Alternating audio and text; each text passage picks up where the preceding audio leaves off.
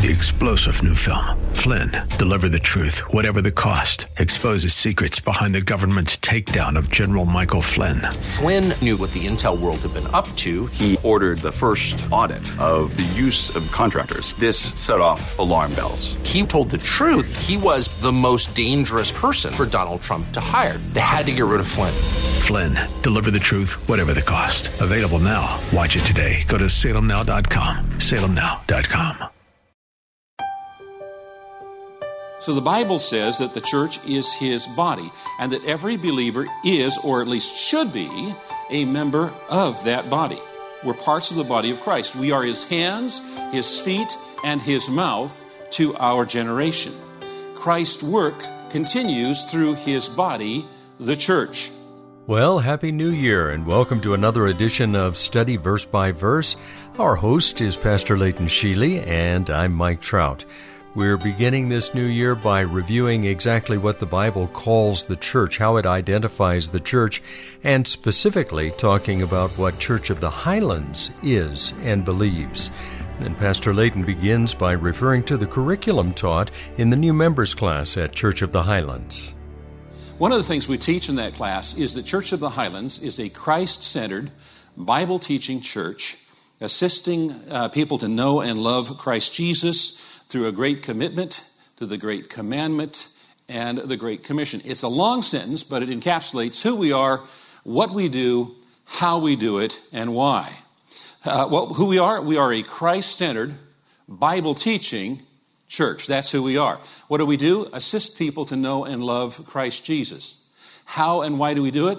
Through a great commitment to the great commandment and the great commission. So we're going to take a moment and try to unpack part of that statement today. Probably the thing that we're most known for as a church is that we are a Bible-teaching church, and that we endeavor to do everything we do based on instructions in the Bible, because we believe that the Bible is the Word of God. That's why we want to know what it says, what it means, and how it applies. If God says to do something, we should do it. If God says to not do something, we should not do it. And as we study God's Word, our way of thinking changes. And we begin to think like God wants us to think instead of the way the world around us conforms and conditions us to think. So how we think and how we act are related.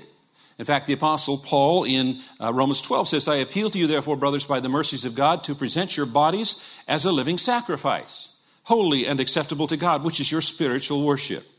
Do not be conformed to this world, but be transformed by the renewal of your mind, that by testing you may discern what the will of God, what is good and acceptable and perfect. So the passage begins talking about our body and our actions. It then connects that with our mind and our thoughts. So what we do is related to how we think. And how we think is affected by what we choose to think about. And if we choose to think about our bank account and our security and comfort and leisure and so forth, the things of this world, then the things of God are going to seem distant and far away. But if instead we meditate on God's Word day and night, then we see things of this world through a biblical paradigm, a biblical world view. So when we study God's Word, it affects the way we think, which then in turn affects our speech and our actions, which then affects our behavior and our habits, which then affects the way we live. What we think ends up affecting how we live. And so our priority as a church family is to get into God's Word and let God's Word get into us. And that's why our sermons week after week focus on reading and understanding and applying God's Word to our lives. And that's also why our church family has dozens and dozens of Bible studies taking place inside the building and outside of the building all through the week. But notice, before we are a Bible teaching church, we are first a Christ-centered church.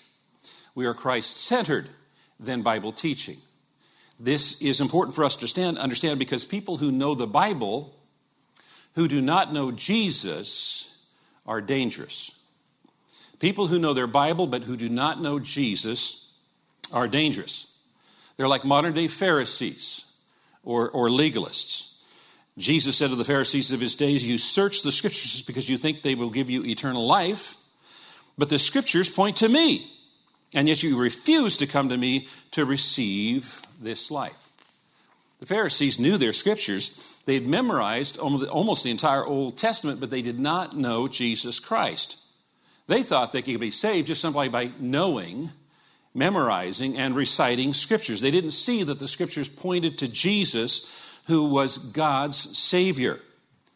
In fact, they twisted the Scriptures in order to justify putting him to an illegal and unjust death. People who know the Scriptures but who do not know Jesus are dangerous. They twist Scriptures like an unethical attorney misuses the law for personal gain. You notice that Jesus ministered to prostitutes and tax collectors with much grace, but he unleashed his harshest condemnations against Pharisees, scribes, and religious leaders. People who know their Bible but who do not know Jesus are dangerous. That's why it's important to be Christ-centered before we are a Bible-teaching church. So that brings up the question then, what is a church? Well, there's a number of metaphors that are used in Scripture to describe the church. One of them is that the church is the body of Christ. The Apostle Paul wrote in Colossians, Christ is also the head of the church, which is his body. So the Bible says that the church is his body and that we are a part of it. Just as each of us has one body with many members, and these members do not all have the same function, so in Christ we who are many form one body. And each member belongs to all the others. We each have different gifts according to the grace given us. So the Bible says that the church is his body and that every believer is, or at least should be, a member of that body. We're parts of the body of Christ. We are his hands, his feet, and his mouth to our generation. Christ's work continues through his body, the church. Jesus says, as the Father has sent me, even so I am sending you. And Jesus desires that his body, the church, grows. Paul wrote, we will speak the truth in love, growing in every way more and more like Christ, who is the head of his body, the church.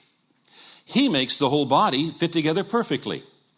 As each part does its own special work, it helps the other parts grow, so that the whole body is healthy and growing and full of love.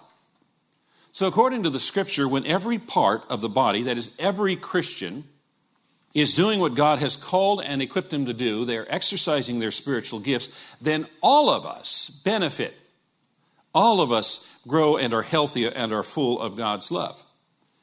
God made us to grow, and we grow as we work together in love. And not only do we grow, but we accomplish so much more by working together. And when Christians withhold doing their part, then the body of Christ is crippled. And when a body is crippled, the other parts of the body have to compensate by doing things they were not designed to do. And that's why it's so important that every believer is doing what they have been called and gifted to do, so that the Church of the Highlands is not crippled. God gave pastors and teachers to prepare God's people for works of ministry, so that the body of Christ may be built up. Ephesians 4. God gave pastors and teachers. Why? To prepare God's people for works of ministry. Why? So that the body of Christ may be built up. You notice who the Bible says is assigned to do the work. See, many of us have been raised in churches where it's the people with the robes or the titles or the special degrees or special education are the ones who do ministry. But according to the Bible, all of God's people are called to do ministry. If you're one of God's people, you have been called to do ministry. Which is why at Church of the Highlands, God's people are the ministers, and the pastors and our staff are the administrators. It is our staff is here to help bring people and resources together so that they can accomplish ministry. so that the body of Christ may be built up. Most of the ministry that takes place in and through our church is operated by our members, not our staff. Our staff is here to support our members in the ministry that God has called them to. And if you're a believer, then you have been called to a ministry. You have been gifted for a ministry. Now, there's another metaphor that's found in Scripture that describes the church, and that is the church is a fellowship. In Acts chapter 2, it says they continued steadily learning the teaching of the apostles and joined in the fellowship. And so the top priorities for fellowship are unity and harmony. Unity means we're working together. Harmony means we might be doing separate things, but we're doing them together like music. We're working together to create music together. Paul wrote, make every effort to keep, that is, protect the unity of the Spirit through the bond of peace. And elsewhere, so let us concentrate on the things that make for harmony and the growth of our fellowship together. Any attitude that causes disunity, dissension, division is sin. In fact, according to Proverbs chapter 6, that kind of activity evokes a very strong reaction from God. Proverbs 6 says there are 6 things the Lord hates. 7 that are an abomination to him. Is hates a strong word? These are things that God hates. These are things we don't want to do. What are they? It goes on to tell us what they are. Haughty or proud eyes. A lying tongue. Hands that shed innocent blood. A heart that devises wicked plans. Feet that make haste to run to evil. A false witness who breathes out lies. That would include gossiping and gossipers. And one who sows discord, division, dissension among brothers. These are activities that the Lord hates. And you notice the last one, the one who causes division or dissension or discord among brothers. Recently we studied through 1 Corinthians chapter 11, the longest instruction in Scripture we have regarding communion. And you remember what Paul wrote? He says, often your meetings do more harm than good because I hear that when you come together as a church, there are divisions among you. Divisions cause more harm than good. Just exactly where do you fit in that word picture? Are you a divisive person? Are you a cooperative person? Are you a servant? We're going to hear more from Pastor Leighton Sheely about the Great Commission, and it involves a lot more than just go into all the world, doesn't it? I'm Mike Trout. This is a broadcast called Study Verse by Verse. You'll find us on the web at highlands.us. Our teacher is Pastor Leighton Sheely, the senior pastor at Church of the Highlands, and past broadcasts can be reviewed and downloaded when you go to that website, highlands.us. Share with your friends the fact that we're on the air. Let's start the new year in that way. Thank you for your help. Thank you for your prayers. And come back tomorrow when we'll open the Word of God once more and study verse by verse.